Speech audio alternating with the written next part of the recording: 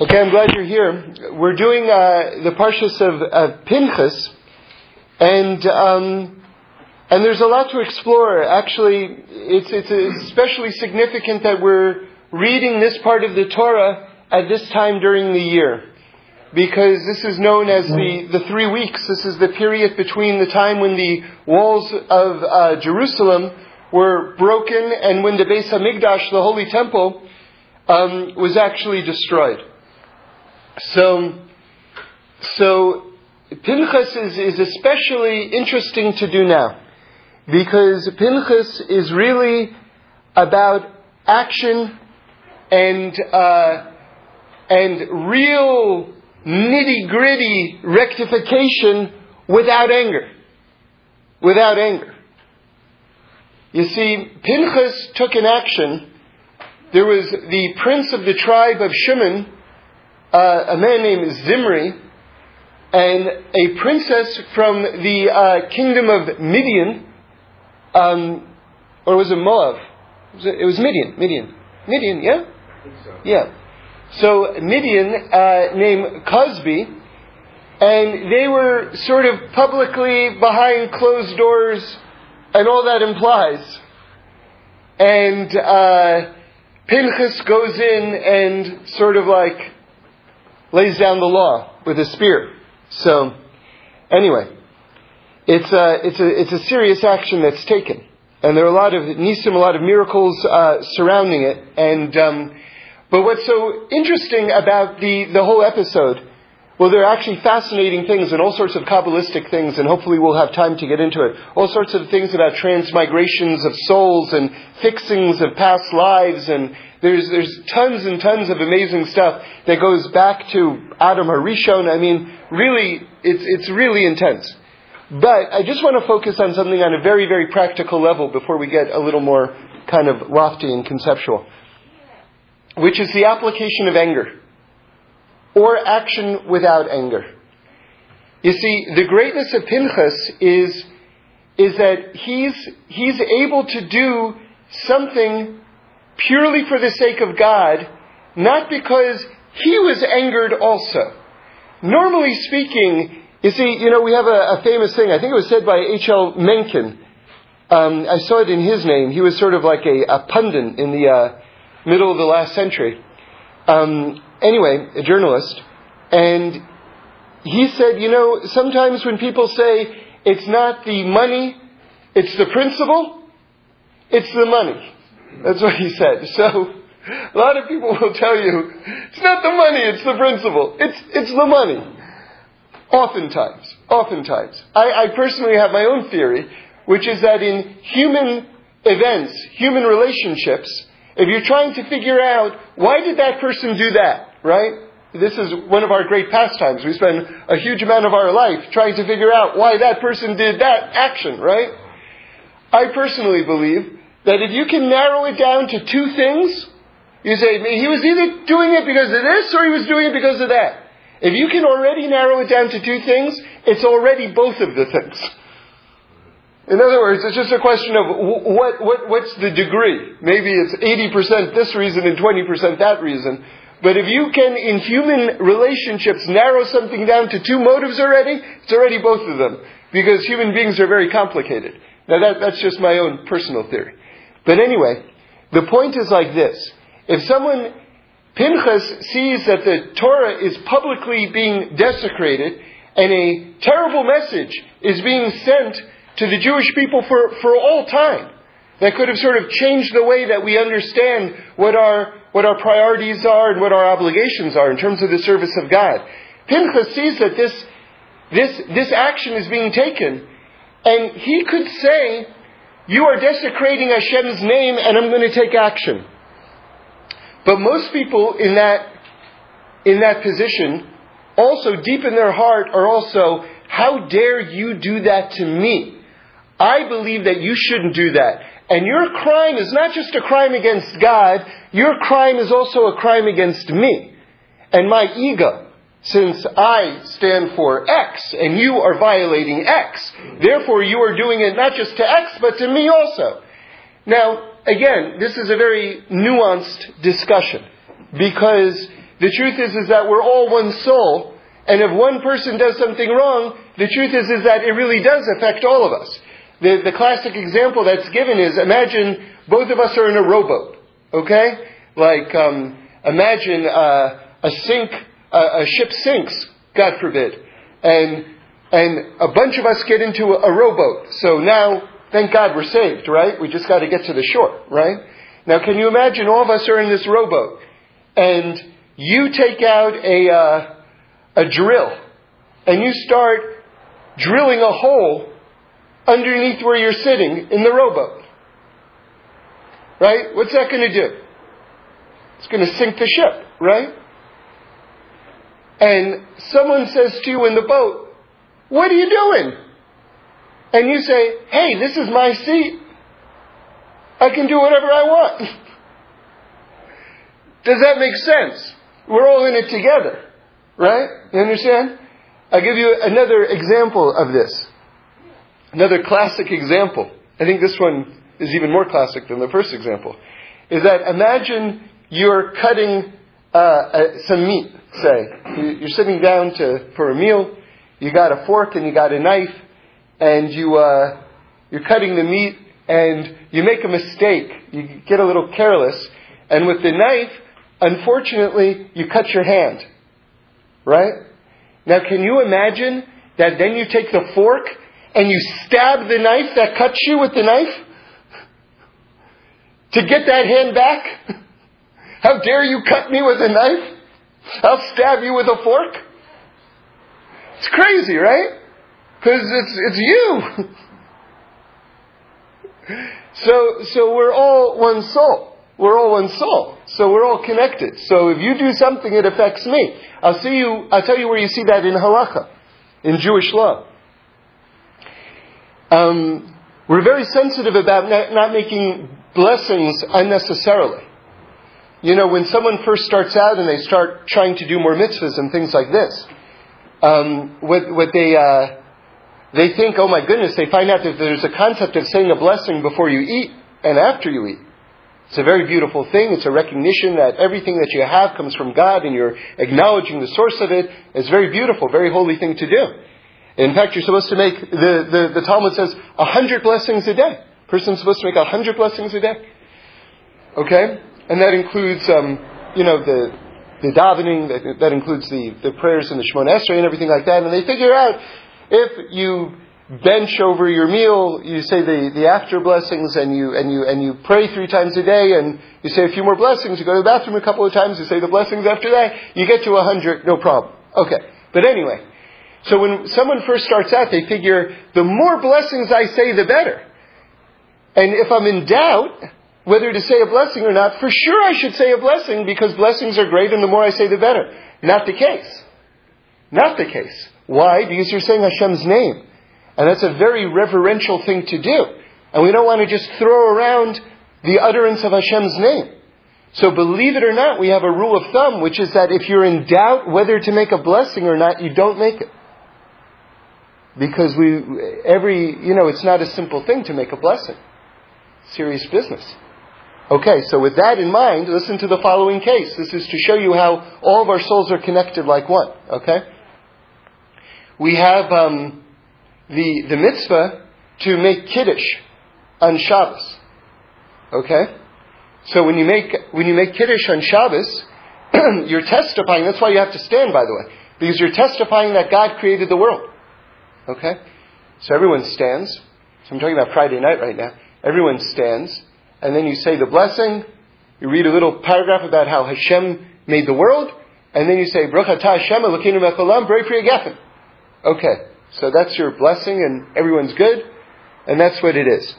Now imagine someone walks into the room, and he enters into your house or whatever it is. He didn't hear kiddush, and he doesn't know how to make kiddush. So the question is, can you make kiddush for him? Well, you could tell me, well, wait a second, you already fulfilled your obligation. You already said kiddush. You already said that blessing. You can't just say that blessing again. You already did that. That could be what we call a bracha levatala, an unnecessary blessing. Or a bracha she'eina tzaricha. It's totally unnecessary. You can't do it. But what's the halacha? Jewish law says, not only can you do it, but after you do it, if someone new walks into the room, you can do it. And if someone new walks into the room after that, you can do it. You can do it 1,000,000 times. You can do it 14 million times. You can do it 15 million times. You know why? Because we're all one soul. And if you haven't heard Kiddush yet, since we're all one soul, on some level I haven't heard Kiddush yet. Do you understand? So here you see that on the one hand, we're incredibly careful in terms of making a blessing that it shouldn't be an inappropriate use of Hashem's name. On the other hand, when it comes to the fulfillment of a mitzvah, since we're all one soul, if you haven't done it yet, I haven't done it yet. So you can do it millions of times. Okay, so let's get back to Pinchas. So on some level, you could say to me, well, they're doing this public act against God, so that means on some level, they're messing me up. They're messing me up. But now we're getting into very, very muddy waters. Because now you get you're entering into ego land. Who are you to mess me up? How dare you mess me up? Now who's it about now? Is it about Hashem anymore or is it about me? Do you understand? It's about me. You're messing me up by what you're doing. Now, just like remember, when people say it's not the money, it's the principle, it's usually the money, right? So when people say, no, but it's not about messing me up, you're publicly desecrating Hashem. See, now you bring Hashem into it. Now that's supposed to fix everything, right? But meanwhile, the core inside aspect of myself is coming from a place of hurt and anger. So now let's reapproach Pinchas in all of his greatness. Pinchas acts with zero anger. Zero anger. For him, it really was all about Hashem. It really was all about Hashem. And not about himself. Not from a place of anger. Okay. So, and that's why you see this incredible dichotomy, almost paradox. Paradox is when you have two things that can't fit together and nonetheless they're fitting together. That's a paradox. What is the paradox of Pinchas? He kills two people, and Hashem says, I bless you with the covenant of peace. You brought peace into the world. A plague is coming that decimates 24,000 people because of this wrong that sort of entered in. That Cosby and Zimri unleashed this heavenly wrath, this plague, this magefa that went just came and just started like frying up people, you know? And this action ended death. This killing action ended death and brought peace into the world. Okay, so how is that possible? That sounds like a paradox. How is that possible? And the reason is because he did it without any anger whatsoever. He did it only for Hashem. Now, the reason why you don't hear about lots of things like this since that time is because people are doing it for themselves. If there's an iota of self-interest involved, then it doesn't work like this. Again, that's why we're discussing this still several thousand years later, because of the uniqueness of what he was able to accomplish. You know, when people go, you know, it's so unfortunate. It's such a perversion of truth, and it's such a perversion of religion, and it's such a perversion of godliness. When you have people who are recruited to be suicide bombers, and they recruit them from a young age, from childhood, and they promise them all of these rewards in heaven. 72 virgins in heaven that they'll have, and all sorts of other delights that they'll have from killing women and children in pizza parlors. So they inculcate, besides the utter monstrosity of that theology, besides the monstrosity of it, just to look at it from the perspective that we've been developing this morning, the fact that these people are told that you're going to receive a reward, that there's self-interest, that there's something in it for you in order to do this action, means that the act of violence that they're committing is based on self-interest, even if they also say, no, I'm doing it because it's a great principle in my religion. You see, it's also coming from a place 100% of self-interest, because of this tremendous reward you're going to receive. So how can a person in their own mind separate those two things? They can't. And if they tell you that they can, believe me, they can't. Believe me, they can't.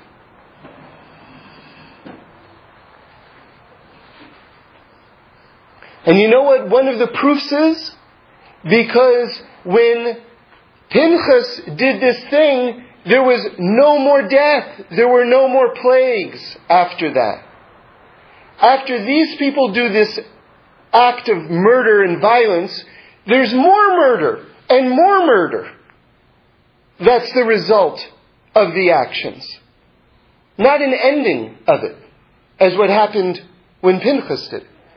In fact, you see something quite remarkable, which I'll just point out to you. There are only a very few precious examples of where, you should know that when you've got, we call them psukim, or a pasuk is the singular. It's translated as a verse in English. When you have different verses in the Torah, those verses, the beginning of the verse and the end of the verse, or to use an even more common term, a sentence. When you have a sentence in the Torah, right, we'll call it a pasuk, that was ordained by the rabbis, the Chachamim from the very beginning, probably from Mount Sinai, probably from Moshe and Hashem himself, dictated where a verse begins and where a verse ends. Okay? The chapters that you have in the Torah, those were made by book printers. So doesn't come from a Jewish source, when they divide up the Torah into chapters. But the verses themselves have great sanctity. Okay? You don't break up a verse. Okay? But there are certain times, very limited numbers of times, when you do break up a verse. Okay? So so you understand the fullness of the point that we're making here, one of the times that a verse is broken up in the middle of the verse itself. Remember, we always keep verses together. Here you see a verse is broken in the middle, and then the second part of the same verse is made into a new chapter. Do you hear? And this was ordained by the Jewish sages. So it's with this episode of Pinchas, right after the word plague. Okay? And this is, if you want to know, chapter 26, verse 1. Okay? Interesting that it's chapter 26. Anyway, so 26 is the numerical equivalent of Hashem's holiest name, the Yud Kei Vav Kei. And it also stands for the attribute of Rachamim, of mercy. So it's interesting that you see great mercy happening in chapter 26, verse 1, the oneness of God, right? Where after the word it says, Vayhi achrei hamagefa. That means that it was after the plague. A magefa is a plague. So what happens? After the word plague, that's the middle of this verse, all of a sudden the verse skips to a brand new chapter. We're still in the same verse, but we skip and establish a brand new chapter to make a separation after the word plague. Okay? And what does it say? What's the rest of it? Hashem spoke to Moshe and to Elazar, son of Aaron HaKohen, saying, take a census of the entire assembly of the children of Israel from 20 years age up, according to their fathers' households, everyone who goes out to the legion in Israel. Okay, so that actually included the next verse in there, just to give you some context. But the point is this, that there are different rabbis' comments on why that verse ends in the middle after the word plague. One of them is because now we're going to be counting the people. And so we just want to make a complete separation. Okay? We don't want to put this overlay of the word plague on the counting of the people, God forbid. There is a complete ending and a separation. But another opinion that was given is that after that plague, all the plagues stopped. And you don't see another example for the rest of the 5 books about a plague. All the plagues stopped. Meaning, Pinchas did what he did from a standpoint of purity, and the violence ended after that. In terms of the repercussions of this action. Okay. So zealotry is really tricky business in Torah. You know, if you want to run out and stop something, it's tricky business. It's tricky business because you can do more harm than good a lot of the time. And a lot of that results from the fact that you aren't happy with the action that the other person is doing, and it's messing up you as opposed to what the Torah is looking for. Okay. So now I want to go deeper into this. And I want to share a thought that I had over Shabbos that I got very excited about. So let me just give you a little bit more background. I told you that there was quite a number of amazing things in terms of Gilgul Neshamos, reincarnation and transmigration of souls, and all sorts of things happening with this case with Pinchas. And so one of the things that happened is that Pinchas ran into this tent, right? And the guards of the tribe of Shimon are at the tent, blocking his way. And it was a very frightening thing that he was about to do, because he was about to knock off the head of an entire tribe of Israel. Okay, so this is very serious business, okay? Now, by the way, you should know that he asked Moshe Rabbeinu, what is the halacha? What does Jewish law say needs to be done under this set of circumstances? So that in itself was a fixing for Nadav and Avihu. Now, if you aren't familiar with those two names, it's important for the thought that we're getting to. Nadav and Avihu were the two eldest sons of Aaron HaKohen. And during the dedication of the Mishkan, they basically, it's a whole long discussion in itself, it's a whole chapter, but basically they were trying to bring Mashiach. I mean, that's sort of like the long and the short of it. They were trying to bring Mashiach, but they kind of tried to do it their own way, basically, and as a result they died. But they were the chief sons of Aaron HaKohen, of Aaron the high priest. And the sources say that they were so holy, Nadav and Avihu, that they were even holier than Moshe and Aaron on some level. It's hard to wrap our minds around that thought, but this is our tradition. Okay. So why did Nadav and Avihu die? Well, there are about a dozen reasons listed what mistake they made, actually.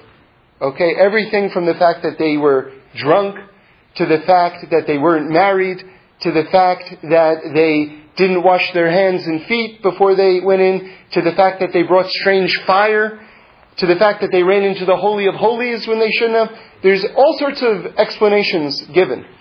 One of the very fascinating explanations that's given is that they paskined halacha in front of Moshe and Aaron.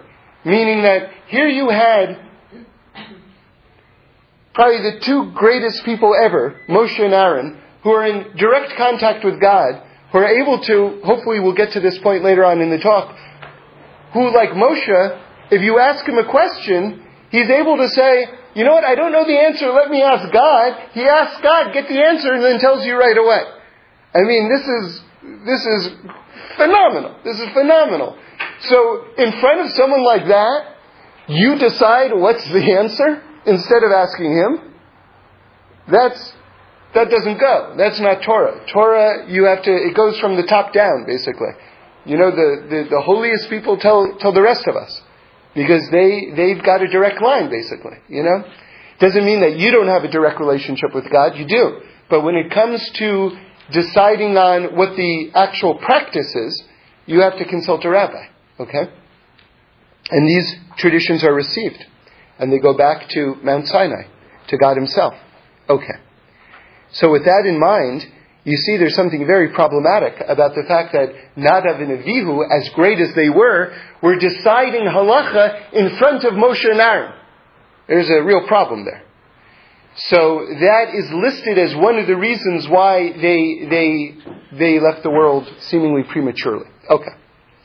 Now with that in mind, understand the following, because we're building to something.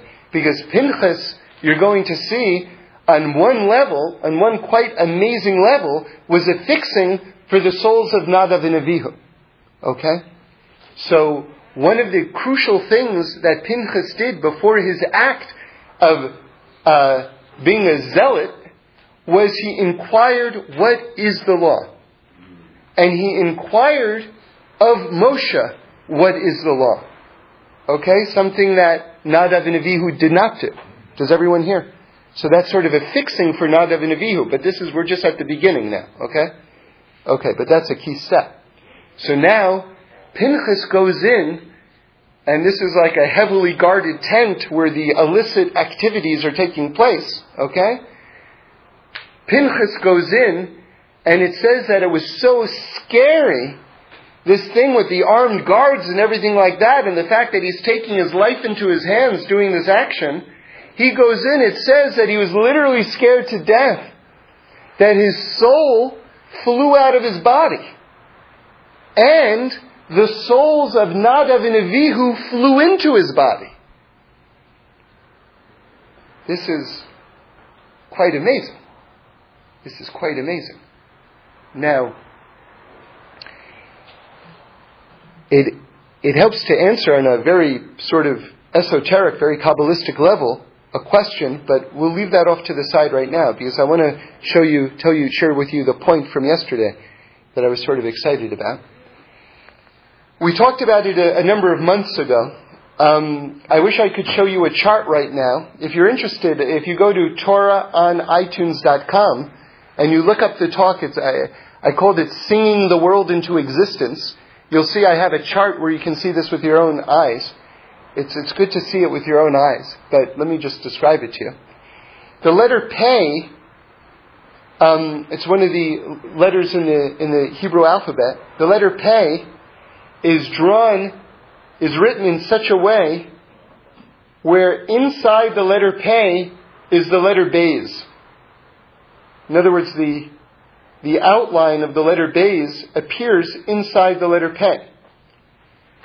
The Ramban brings down in his introduction to Chumash that the whole Torah is black fire written on white fire. So if you want to say it another way, the Pei is the black fire, and the Beis, the letter Beis, inside the Pei is the white fire. Okay? Now, this is not just a cool thing, like, well, if you write a Pei a certain way, you can sort of see the letter Beis. It's much more than that. This is halacha, this is Jewish law, that the letter Pei, when you're writing a Torah scroll, must be written this way. And I saw it with my own eyes in the Mishnah Brura. They describe it. Even in the printed form, you can see the white, you can see the Pei in the Pei. Yeah, but for sure you can see it in a Torah scroll. Next time you have an Aliyah, yes. when you are standing over the Torah scroll, if you stare into the letter Pei, you have to stare at it a little bit, you'll see the letter Beis will pop out. You have to kind of look at it, but you'll see it. But anyway, the point is that it's actually Jewish law that this Beis must appear within the Pei. Okay? Now, this Shabbos I was thinking, Pei is the first letter of Pinchas, so Pei stands for Pinchas. Then I'm thinking, okay, so there's this Beis. The letter Beis is inside of Pinchas. What does that mean? What is the connection between the letter Beis and Pinchas? And I'm thinking, I'm racking my brains, and then all of a sudden I got so excited. The letter Beis is the number 2. That's the numerical equivalent of the letter Beis, right? Because it goes Aleph, Beis. 1, 2. And so I realized, wow, the Beis, too, that stands for Nadav and Avihu, who went inside of Pinchas. Right? That's the Beis inside the Pei. That's hinting at Nadav and Avihu going inside of Pinchas. My niece, Rocky Solomon, said Beis is also the Brisi Shalom. That's the covenant of peace. That's also inside of Pinchas. I also want to say, I hope to get to it from Reb Shlomo. Reb Shlomo says that what Pinchas did, and now we're getting into this idea of how this action could have also brought peace, okay? That what Pinchas did, and now we're getting like way into the deep end right now. What Pinchas did was he connected heaven and earth. You see, our tradition is Pinchas zu Eliyahu. This means Pinchas becomes Eliyahu Hanavi.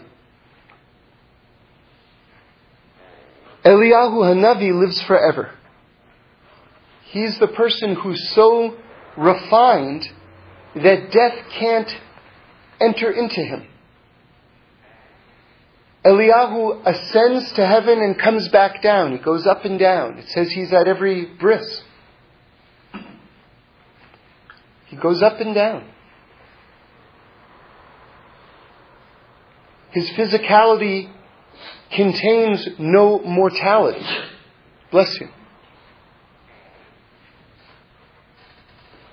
So this connection between heaven and earth, I also want to say, is the Beis. Heaven and earth is the Beis.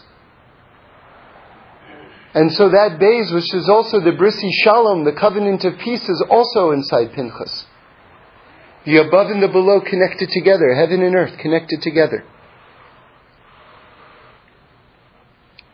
So now since we're now entering into this aspect of the talk, let me develop it further. I want to add one new idea before I get into the ideas of Reb Shlomo.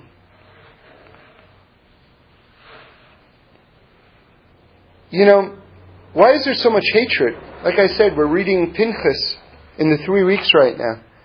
Why is there so much hatred? Because we say that one of the reasons why the Beis HaMikdash was destroyed was because of, we call it sinas chinam, which means causeless hatred. That means I'm hating you and you're hating me for no real reason.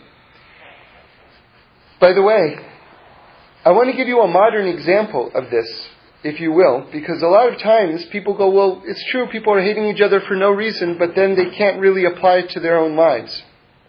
It's hard for us to apply it to our own lives. I want to give just one example that I think is a very practical example. Imagine I'm friends with someone, right? And then someone who's, say, an older friend of mine, a more long-standing friend of mine, comes up to me and says, you know that person who I see you're friends with now? And I say, yes. And they say, that person really messed me up. That person did bad things to me. Now, this is my old friend talking to me right now. So I say, okay. And they say, well, I don't want you to be friends with that person, because that person messed me up. And if you're friends with that person, then you can't be friends with me, because your being friends with that person is an act of disloyalty to me. Well, that's kind of a difficult situation, isn't it? Because this new friend of mine didn't do anything bad to me. And now I have to hate that person and not be friends with that person because of what the new person is saying, what my old friend is saying to me. Do you understand? So if I cut myself off from my new friend, that's sort of causeless hatred, isn't it? Because I'm sowing hatred between me and him, and there's no reason to do that. That person didn't do anything to me. So what's a person to do when they're in a situation like that?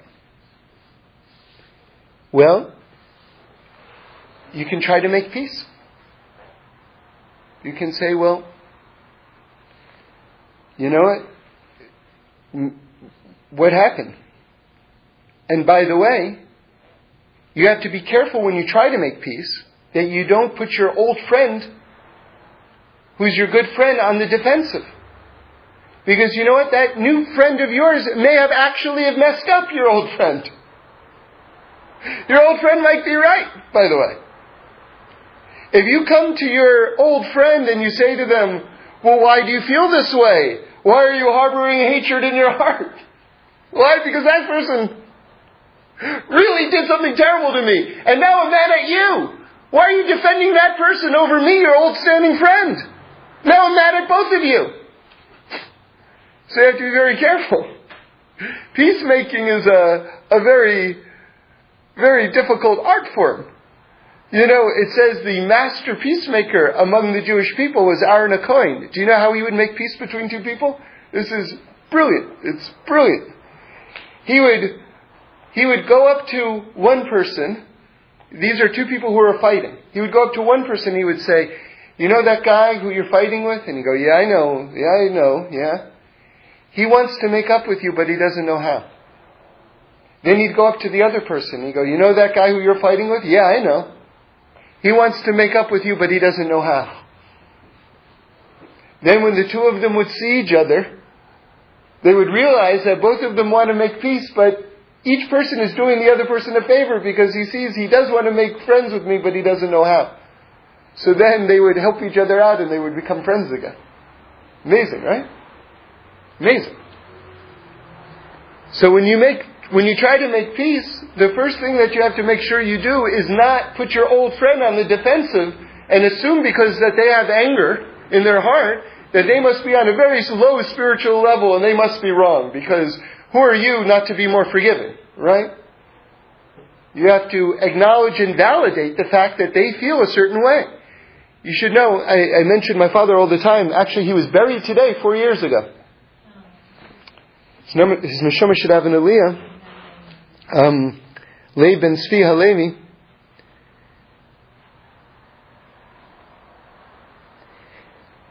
So he was a psychologist. He had a practice for 50 years and was a very great man.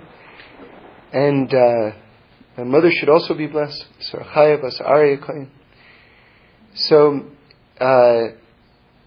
my father always made a very strong point to me.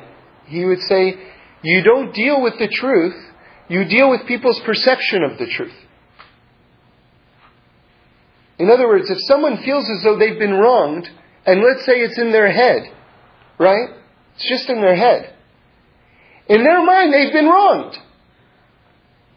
So you have to approach them and take their feelings very seriously.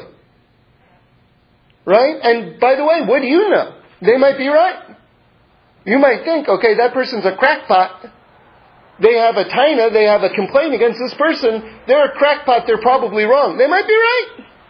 You know, they say even a broken clock is right twice a day. Did you ever hear that expression? And they also say that even paranoid people actually have enemies. So, you know, just because someone is a little bit off kilter doesn't mean that they're wrong all the time. Okay? But even if they are wrong, if they feel very strongly a certain way, you have to take their feelings into account and you have to take them seriously. You have to deal with people's perception of the truth. So if your old friend is angry, you have to take it very seriously. Okay, what happened? You know, tell me what happened. What can I do? What can I do to try to smooth things over? Is there anything that I can do? Right? Okay, so it's tricky. It's a tricky situation. Anyway, I want to get back to something, because we said that this is the middle of the 3 weeks. In the beginning of the 3 weeks, there's a wall, and you're going to see, I'm going to make a connection here, which is a little bit way out in a moment, okay? There's a wall around Yerushalayim, and that wall on the 17th of Tammuz is broken, okay? And then that leads to the destruction of the Beis Hamikdash. We're learning about Pinchas now during the 3 weeks, okay? Listen to this. Kabbalistically speaking, we say, I saw this in Rabbi Wolfson's Sefer Shlita. He brings this down. So, Rabbi Wolfson points out that Kabbalistically, our tradition is, you see, because Adam Harishon, because Adam was the very first person, so he's all of our fathers, right? He's all of our progenitor, right? Because it all starts with him. So in that way, all of the souls of everyone can be traced back to him, since he's our father, right? You with me? Which means that every single body's soul comes from a different part of Adam. You with me? Now listen to this. This is really way out. You ready? When Adam was born, he was born complete. Meaning to say, he didn't have an orla. Okay? What's an orla? So everyone knows when a man, a boy, is born, there's an extra flap of skin on his male member.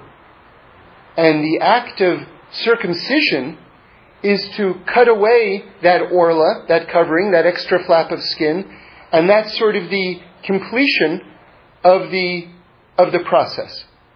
So it's very important. It's very important for every Jew to have a circumcision. If you haven't had one, you have to have one, because it's very, very significant.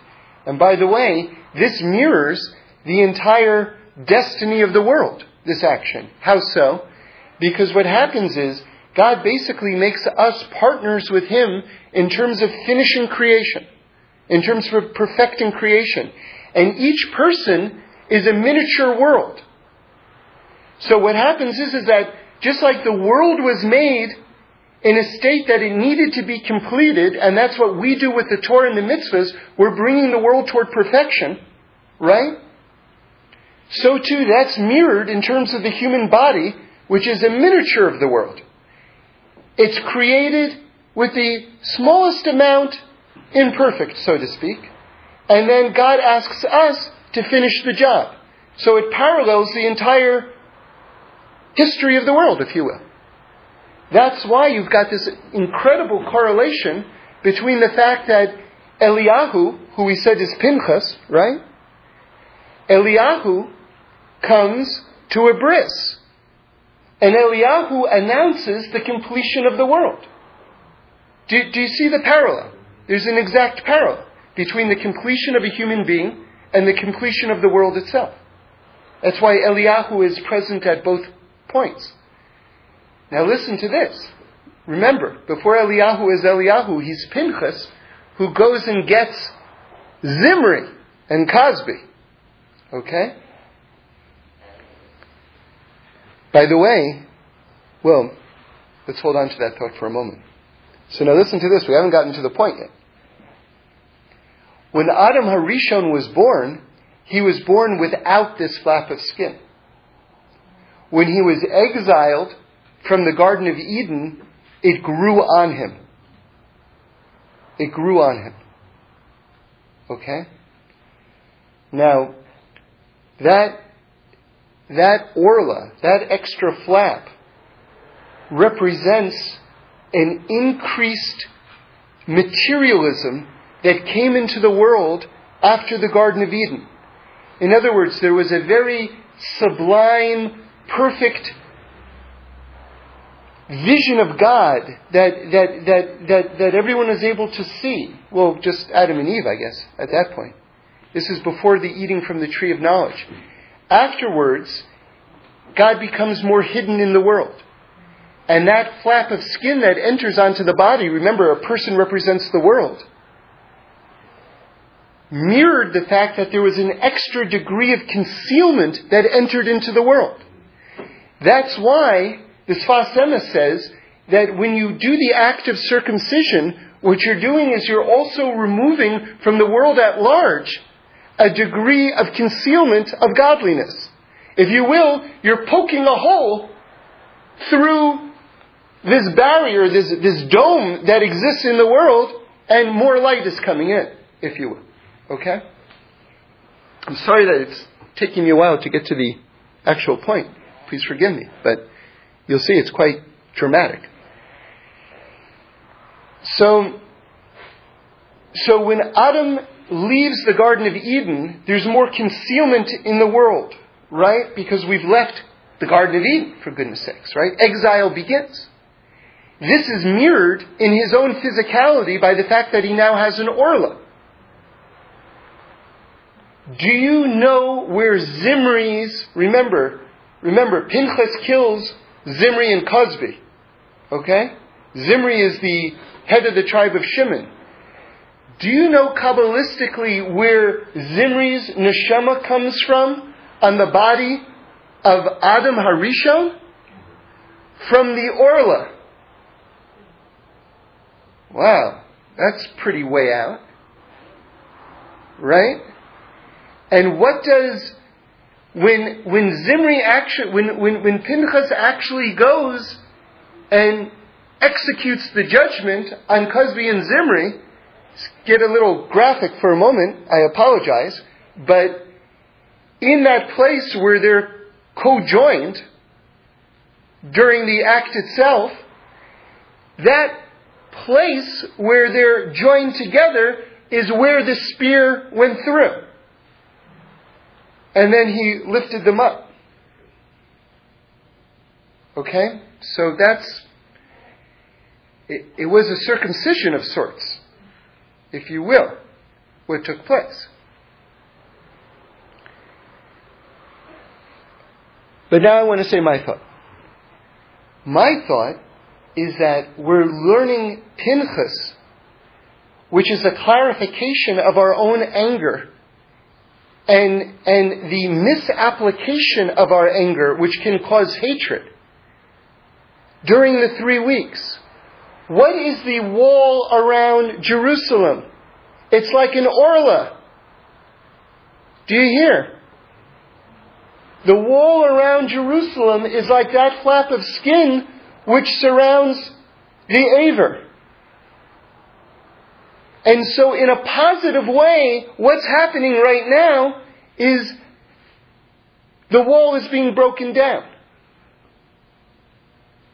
You see, on the plus side, on the positive side, we are now taking this negative act that happened, which is knocking down the walls of Jerusalem, and we are, by exercising and controlling our anger, by being Pinchas instead of the Romans, or the Babylonians, by being Pinchas, we're knocking down the walls, the obstacles for good right now, getting ready to reveal the birth of Mashiach on Tisha B'Av.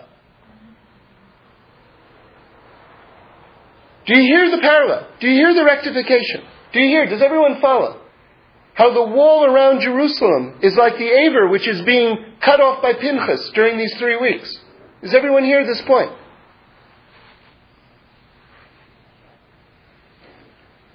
But how do we do that? How do we do that in our own lives? How do we become holy moils, so to speak? By controlling our anger. You know, I heard someone say one time, it always stayed with me, when you want to give someone a piece of your mind, think about it 5 times first and then don't do it. You know, it's a good rule of thumb. It's a good rule of thumb. I'll tell you something. You know, this is a bit of a harsh Torah, but this is if you want to know why we break a glass under the chuppah, there are a lot of beautiful drushas, beautiful explanations that are given that are very, very spiritual. But do you want to know the classic answer? The classic answer is because it's a sign between the bride and the groom, the chassan and the kala, that just like you can't put a broken glass together again, there are certain things that break that can't be put back together again. And you have to be careful what you say to each other. Because sometimes words leave your mouth, and that's it. They leave your mouth. That's what it is. You can't get them back into your mouth because they left your mouth. And something that's broken can't be put back together again. Now, we have to live our lives like Rabbi Nachman teaches, that if you believe that something can be broken, you also have to believe that it can be fixed. Right? But nonetheless, there's a serious warning sign that's put at the very beginning of a marriage between husband and wife about how careful they have to be when they address each other. And that applies to all of us too, because we're all one soul, as we said. So on some level, we're all soulmates with each other. Okay, we're not married to each other, but there's a deep connection. You have to be careful what we say.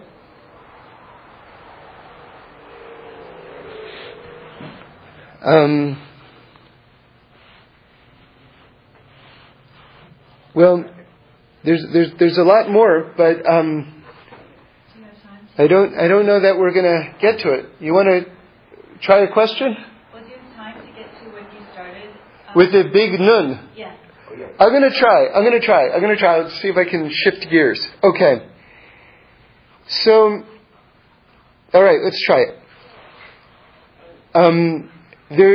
There are a lot of very amazing things scripturally in terms of the way the Torah is written in this week's Parsha.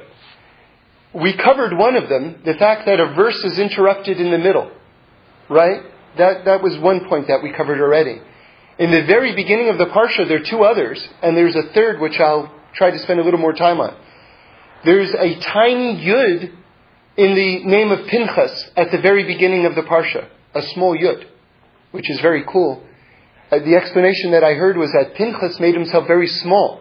When we talk about a person's godly essence, there's a colloquial phrase that we use, the Pinta Yid, the little yud, meaning the spark of God that we all have inside of us, right?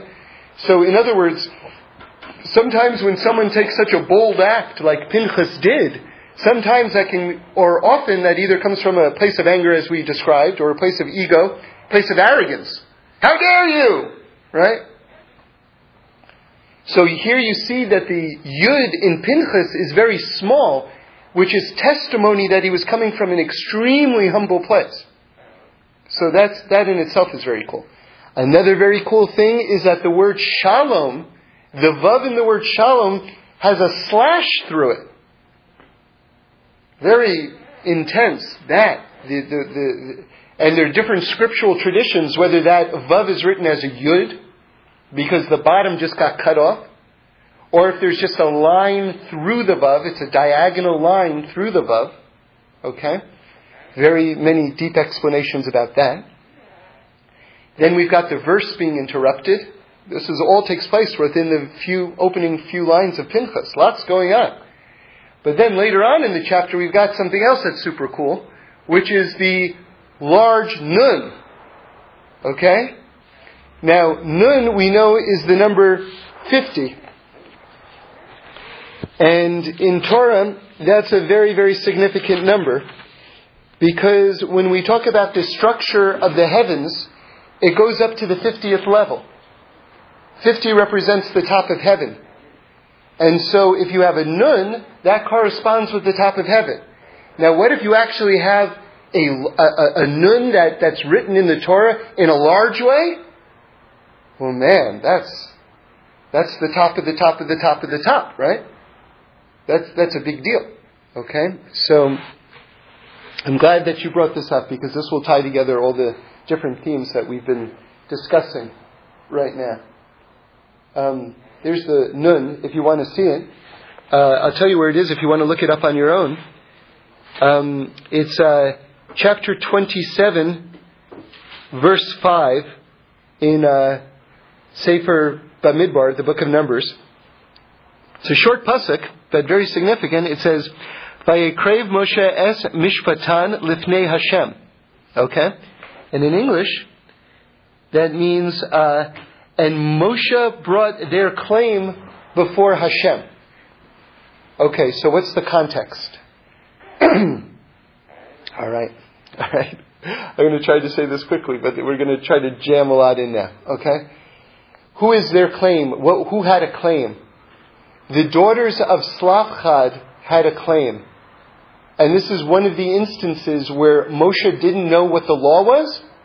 And he was asked, what's the law? And he asked God directly, God, what's the law? What do I do? And God says, do this. And it comes right down. So that in itself is an amazing thing. And this is one of the primary examples of it. Okay. What were the daughters of this man named Slavchad asking for?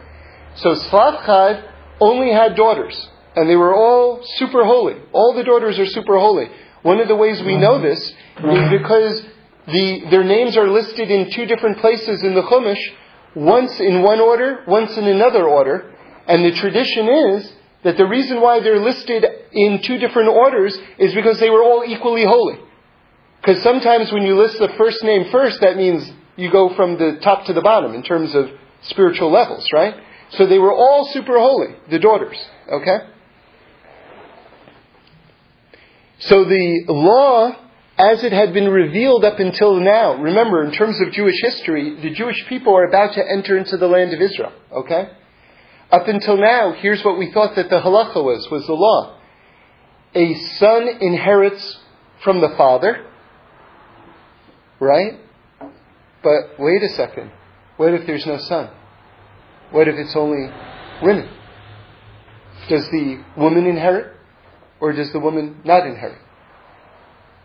Okay?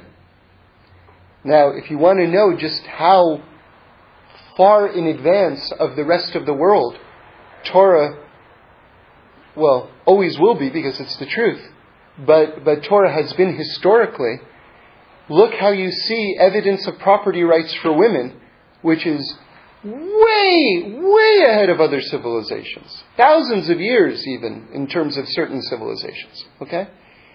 So the answer comes down, and hopefully I can give you a little bit more background in a second, but let me just make the point very clearly right now. The halacha comes down that in this instance where a man only has daughters, that the property does go to the daughters, to the women. Okay? And so they get a place in the land. Okay? They're property owners as well. All right. Now somehow, in Moshe's asking this question, we've got this large nun. What's the large nun doing? Right? We just said that this is super significant, right? All right, it sounds like some basic Jewish law. Like I cooked some macaroni in this pot, and it's been 8 hours, and I reheated some meat chili. What's the halacha? Can I eat the meat chili? What do I have to do with the pot? Do I have to kasher the pot? And say, okay, she can inherit the land, she can't inherit the land. You don't need a large nun for that. So what's the large nun doing there? Okay, so it's, I don't know if I'm going to do justice to it, but I'm trying to make it short because we're at the end here. You see, before the daughters of Slavchad act, we have the entire chapter of Pinchas. Okay? Pinchas, we said in the beginning of the talk, Reb Shlomo says, Pinchas connected or reconnected the above to the below. Heavens and earth, he reconnected. You see, basically this goes back to the Garden of Eden. See, Reb Shlomo says like this. There's a Jerusalem above and there's a Jerusalem below. There's a Torah above, there's a Torah below. There's a you above and there's a you below. What is exile? Who are the broken people in this world? The broken people in this world, the people who are in exile, are the people whose below is not connected to their above. Right? Your below has to be connected to your above. Okay?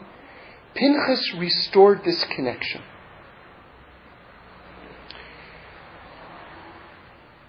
When did the above and the below historically become disconnected? When Chava ate from the tree of knowledge. The tree of knowledge became bifurcated. It became separated from the tree of life. And we know that the consequence of Chava eating from that was that death was brought into the world. So Reb Shlomo says something awesome, something absolutely awesome. When Pinchas did his act, and he was blessed with the covenant of peace, and Pinchas basically is blessed to live forever, to become Eliyahu, to live forever, what he did was he reconnected the below with the above. In other words, this concept of death disappears now, because he fixed and reattached the below to the above. So the daughters of Slavchad, who up until now thought because we're daughters and that we don't have property rights, because that halacha has not been revealed into the world yet, when they saw that Pinchas solved the problem of death on its root level, the daughters of Slavchad said, he's fixed the chet of Chava. So the first woman, the problem has been solved. Because Pinchas is Eliyahu. Pinchas lives forever. So this whole problem of death entering into the world, on some very root level, it's been solved. So we, the daughters of Slavchad, we should have rights. We should have a place in the land. Because the land of Israel parallels the above. It's heaven on earth, literally. And so when they put their claim to Moshe Rabbeinu, right? And Moshe brought their claim before Hashem, that's why the large nun appears. Because the large nun, remember, nun is 50. 50 is the top of heaven. That's that inflection point. That's that place where heaven and earth are joining together. They're going to the root connection between heaven and earth. All the way to the top, but beyond the top. Beyond the top. Because Reb Shlomo says something amazing. He says, I'll read you. He says, I'm quoting, in Chassidus, the word lifnei, because it says they brought the claim lifnei Hashem. Right? Moshe brought it lifnei Hashem, before Hashem. Okay?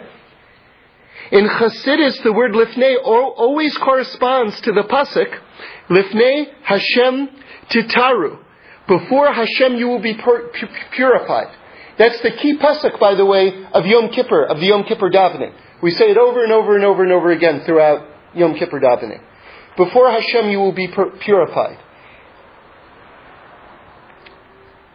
Lifnei means beyond the name of Hashem, beyond creation, beyond the above. Yeah. Let it be clear to you, this is Reb Shlomo speaking, let it be clear to you, the question of Beno Slavchad, the daughters of Slavchad, was not a question about getting a little real estate in Israel. The question of Beno Slavchad was mamish, that the fixing of the tree of knowledge, the fixing of the Eitz Hadas. Alright, and on that note we'll end. Okay. Yeah.